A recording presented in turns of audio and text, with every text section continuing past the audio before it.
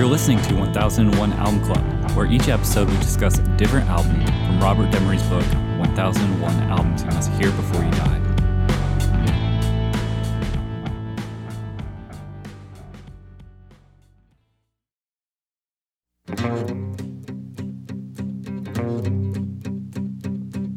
Baby brought me in out off the highway, made me put my money in the bank, straightened out my crooked way of thinking, made it pure pleasure when I drank, and it's alright.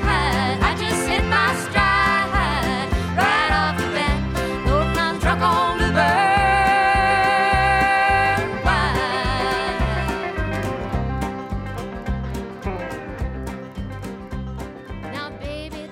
For this episode, we'll be talking about Emmylou Harris, Pieces of the Sky. On the line, I have Rob. Hello. Ben. Hello. And John. Hello. Pieces of the Sky is a second studio album by the American country music artist Emmylou Harris, released on February 1975 through Reprise Records. The producer was Brian Aherne, and the genre is country. I'm going to read from the book. John Tobler. Still recoiling from the death of her friend, duet partner, and mentor Graham Parsons, Emmylou came under the sensitive control of Brian Aherne, who had enjoyed success with another female vocalist, Anne Murray. Harris has effectively carried the torch for Parsons ever since. To record this, her first post-Parsons solo album, a large house was rented in Beverly Hills, and Ahern's mobile studio was set up in the yard. Aherne did not want to make a straight country album and assembled a session band, including members of the Byrds and other stars. Several familiar songs were selected as well as original material such as Bluebird Wine by then unknown Rodney Crowell and Harris's personal tribute to Parsons, Boulder to Birmingham. Most of the other songs were well known, mixing Merle Haggard with the Beatles, with the Louvin Brothers, but to say the least, it sounded fabulous. It says much for Emmylou that musicians like Burton and Harding, as well as Cromwell, became members of the appropriately named Hot Band, which toured with her for several years. Other notables lending a hand here included Amos Garrett on guitar and fiddlers, Richard Green, and Byron Berline. The 5th and 10th tracks were live recordings featuring the bar band she had fronted before catching the ears and eyes of Parsons. What do we think of Emmylou Harris, Pieces of the Sky? It's a really nice record. Yeah, and I liked it a lot. Mm-hmm. I'm going to be the turd in the punch bowl. Good. I didn't think in any way that it was a negative. Like, it was a very nice album. She has a beautiful voice. I just wasn't grabbed by all the tracks. I think Birch was saying in the intro that the 5th and the 10th songs were live and those were great.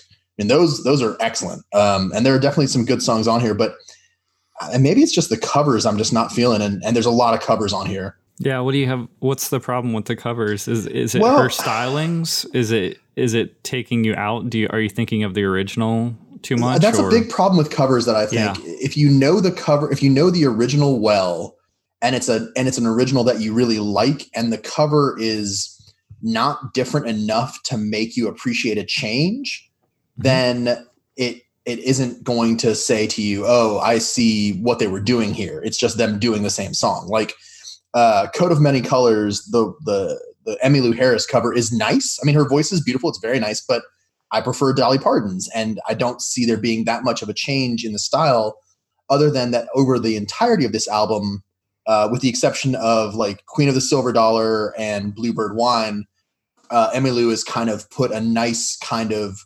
slower, more rich style to the song. But it's not enough that it makes me say, okay, I love everything on this album. Mm-hmm. How about her treatment of For No One? What do you think of that one? For No One is with a big fucking star next to it for me. I loved it because it was different enough. It was a huge change from the original, and it was really, really good for me. Like, I'm not a particular Beatles fan, but I thought her treatment of it was really, really good. Yeah. Some things she did that really did make changes, but I don't know if it's enough for me to say that I liked the album. Yeah, how did you feel about that Graham Parsons album or Flying Burrito Brothers and some of that other That did it for me, but I think that was part of it is when Emmylou Harris is with a counterpoint, where she's interacting with another voice in a strong way, or on an album where there's some changes in the themes, it works better for me. It just seemed kind of overall that it was an album that was nice and beautiful, but not necessarily all that interesting other than on a few tracks like Boulder to Birmingham, For No One, Queen of the Silver Dollar. I mean, that's really the big ones for me. Sleepless Nights was pretty good too. But Bottle Let Me Down? I didn't like her treatment of it. It was okay. I know. Yeah, I right thought now it was, we're listening. Oh, go ahead. Oh, I was just gonna say, yeah, I found it pretty interesting. I don't know if I was so into it on the first listen, but I kind of have come around. And it takes a minute for me, especially with country songs that, like you were saying, John, that you're more familiar with. You know, the other singer who usually does the song, or country and blues are a very cover heavy genre. So I don't necessarily blame her for doing these covers. I know that her producer really pushed certain covers to her, but at the same time, I just think she has a real quality in her voice, and it seems to carry me through because I can just kind of there's a sort of purity there, and the session players are tight, they're right on, and it feels just like kind of a good country album that you can just unwind to. It is a best of country styles album for sure. You've got Countrypolitan, Bakersfield, old style Louvin Brothers, Everly Brothers. You got a bunch on here. Right now we're listening to that Louvin Brothers song, If I Could Only Win Your Love. And this song, when the Louvin Brothers do it, it's a duet. And on this album, it's a duet. There's like a prominent second vocal part. I couldn't find anywhere who's singing. It's more than backup vocals. Like, there's a full second lead in the song. Yeah, I don't know who it is. Yeah, I was wondering if it was her. There's a guy's voice. Just overdubbed? Sorry. That was a different song. Oh, it might have been James Taylor or, James Taylor's always popping up. I know. Yeah, he's popping up another time this week. There's some Graham Nash in here. There's some also always, but they travel together. I think there's David Crosby, Graham Nash, and James Taylor. They all just pop in their Nissan Maxima and they troll up and down the Hollywood Boulevard, just going into the recording studios and singing back up on a track. I think that's how they spend their weekdays. If I could only win your love, I'd make the most of everything. I'd proudly wear your wedding ring. My heart would never stray one dream away. If I could only win your love, I'd give my all to make it live. You'll never know how much I'd give if I could only win your love. Oh, how can I ever say how I crave your love? Prove me wrong. Is it Faye Sue Starling? Ooh. I couldn't find it. It could be. Yeah, but it sounds good. It does. I like that. Her duets just sound pretty incredible. I know she's a highly sought after collaborator. I think I had read that she won 12 Grammy Awards over 50 years because she was such she would collaborate with everyone. And that's I incredible. definitely know her collaborations more than I know her solo work. Like with Graham Parsons with a trio, the stuff she does with Dolly Parton and Linda Ronstadt, Roy Orbison, Neil Young. Yeah. Man, so the covers on this album don't bother me at all. I think I enjoy them. I like Emmylou Harris. I like her treatment of a song. But my favorite song on here is Boulder to Birmingham, which is partly penned by her. And I was like, oh man, if I didn't realize she had the songwriting chops, I would be interested. And maybe she does further in her career, but I'd be interested in hearing more of her original work, Ben, did you read any of Christ Gav's review for this record? I did not. I'm about to blow your mind since we're listening to Boulder to Birmingham. He said, I quote, I swear the chorus of the best song here sounds like it begins, I will rub my asshole in the bosom of Abraham. It does. Listen to it. So wait, Christgau says that? Because I was listening to the album. I was listening to the album again today while I was making dinner. And I was like, does that sound like I'll rock my asshole? I will rub my asshole in the bosom of Abraham. And Lucky Abraham, I guess. He kills me. Well, because she's carrying the my soul, but it sounds like my asshole. Wow. By the way, Yeah, Boulder man, to Birmingham, so that's 1,311 miles. I'm glad somebody calculated the distance. It's a long stroll. And it goes lengthwise through Kansas, which is never a good time on foot. Not as far as the Proclaimers would go. No, it's like almost 3 times as far as they would go. Wow. Wait, I thought they'd go 10,000. No, 500 miles. Oh. Well, yeah, that's way further. Yeah, never mind. Emmylou Harris values her friendship with Graham Parsons more than the Proclaimers have ever loved a woman. Well, I mean, like going to see someone you love versus bringing back somebody from the dead. Like that's also true. That should be a 3 times the distance. Yeah. Everyone listen closely again, just for us. It's coming up here. And you can't unhear it.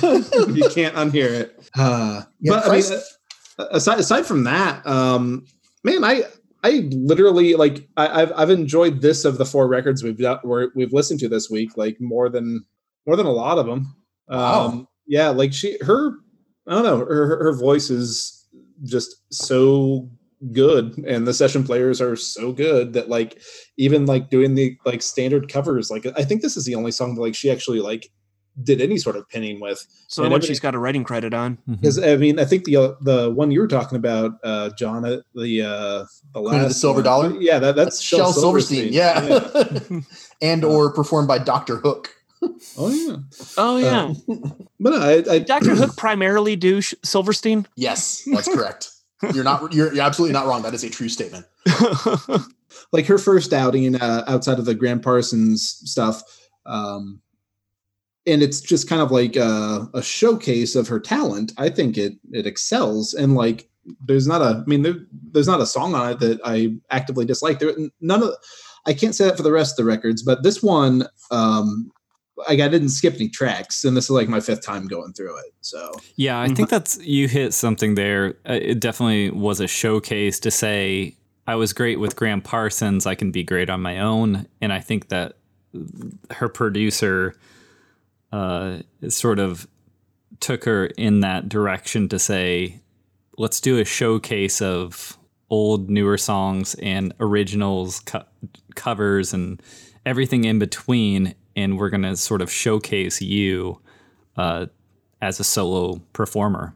She had one solo, like a folk album before this.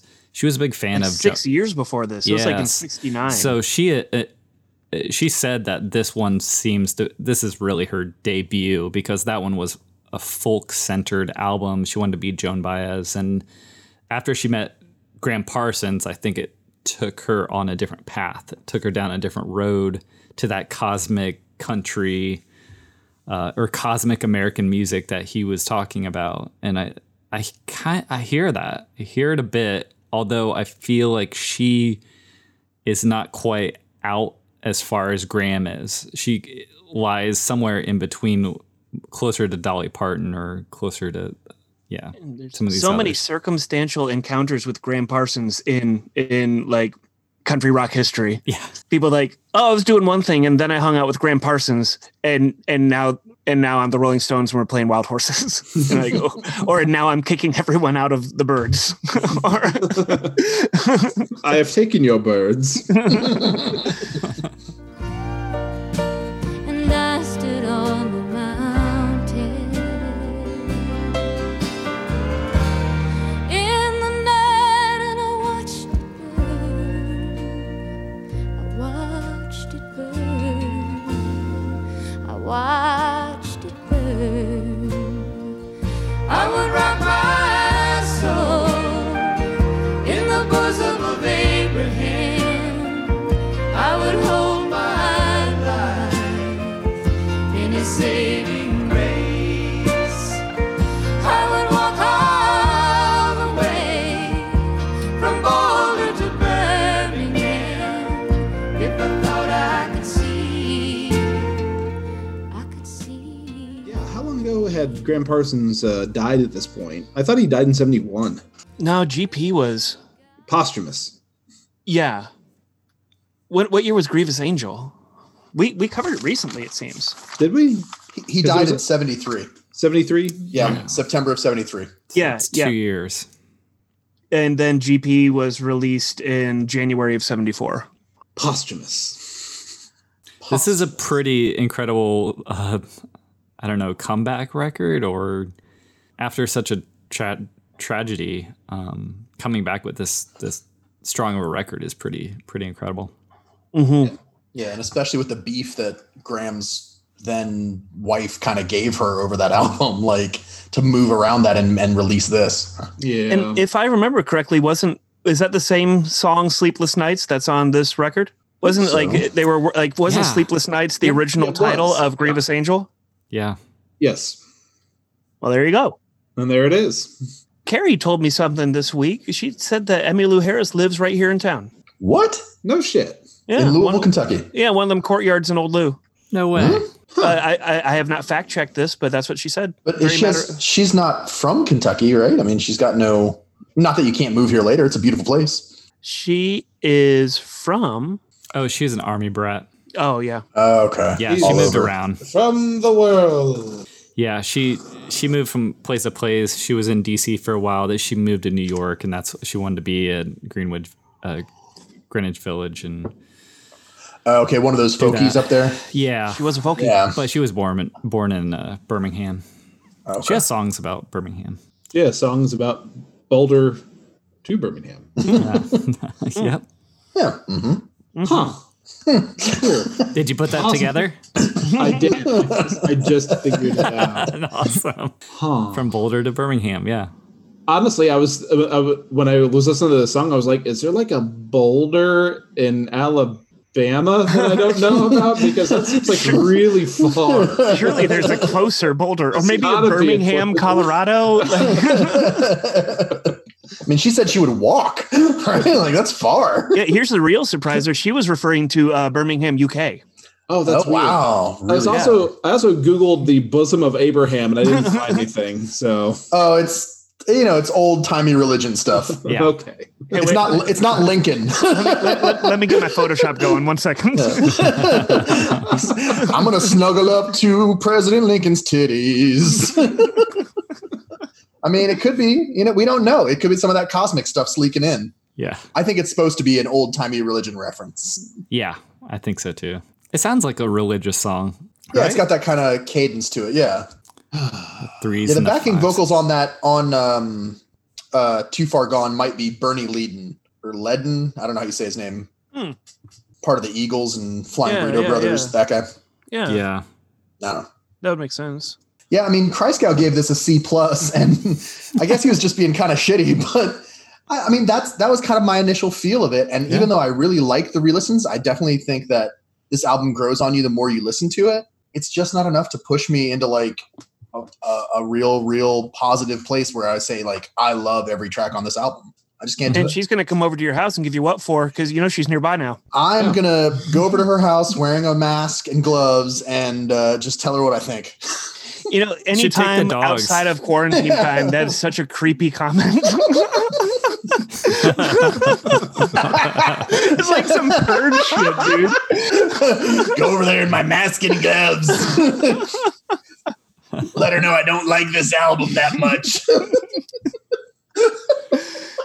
Yeah. Clarification. She's a big dog lover. Oh, So well, that's that why I might think soften it. you should Yeah. take the dogs. I will do that. She takes them on tour with her. Oh, really? Yeah. Now I feel bad. How do you tell somebody that loves dogs this much that you don't like their album that much? You don't need to. That's the thing. Okay, I won't. Like- No, I need to. Clearly. There's nothing wrong with this album. I'm not saying there's anything wrong with it. I'm just saying it's not. Yeah. It's not your style. I get that. Yeah. Exactly. And it is a very country centric album. I mean, Graham Parsons, absolutely, Flying Burrito Brothers is a different animal than country music. It has country music, but this is a pretty straightforward country. Yeah, it's Template straight up country. throwback covers like Louvin Brothers and Too Far Gone's a country song. You know, you got haggard. So Yeah. Everly Brothers. You want to kick us off, Rob? I mean, yeah, sure. I'd go ahead and give this album a positive. It's a really nice listen, and it's a good country record. She's got a great voice, and yeah, I enjoyed it quite a bit. So yeah, cool, positive. Positive for me too. She considers this her debut, so I also will. This thing's a strong debut. Big things coming from Emmylou. Keep an eye out on this. You're going to hear more from her. But yeah, I enjoyed it. Positive. Yeah, she's got a beautiful voice. She's got some really interesting originals and covers. Boulder Birmingham, For No One, Queen of the Silver Dollar. I liked them all. Some interesting stuff on the start to Bluebird Wine, which I feel like could have influenced a lot of other country songs, had they carried that sort of rhythm through the entirety of the song, but just not enough to push me into a positive. So neutral plus. Yeah, I'll just say positive because it's a good album. It's great, especially if you like country music. Like I said, it did take a minute to kind of get past the covers or kind of push, Dolly or the Beatles, I guess, out of the picture and just listen to her. But she does a really good job. I'm highly impressed with her sort of vocality, how she presents her vocals, and the backing band's right there, and it's good. It's good stuff. All right, that'll do it. What we got next week? Sure. All right, next time we'll be talking about Dion, Born to Be With You. All right, thanks, y'all.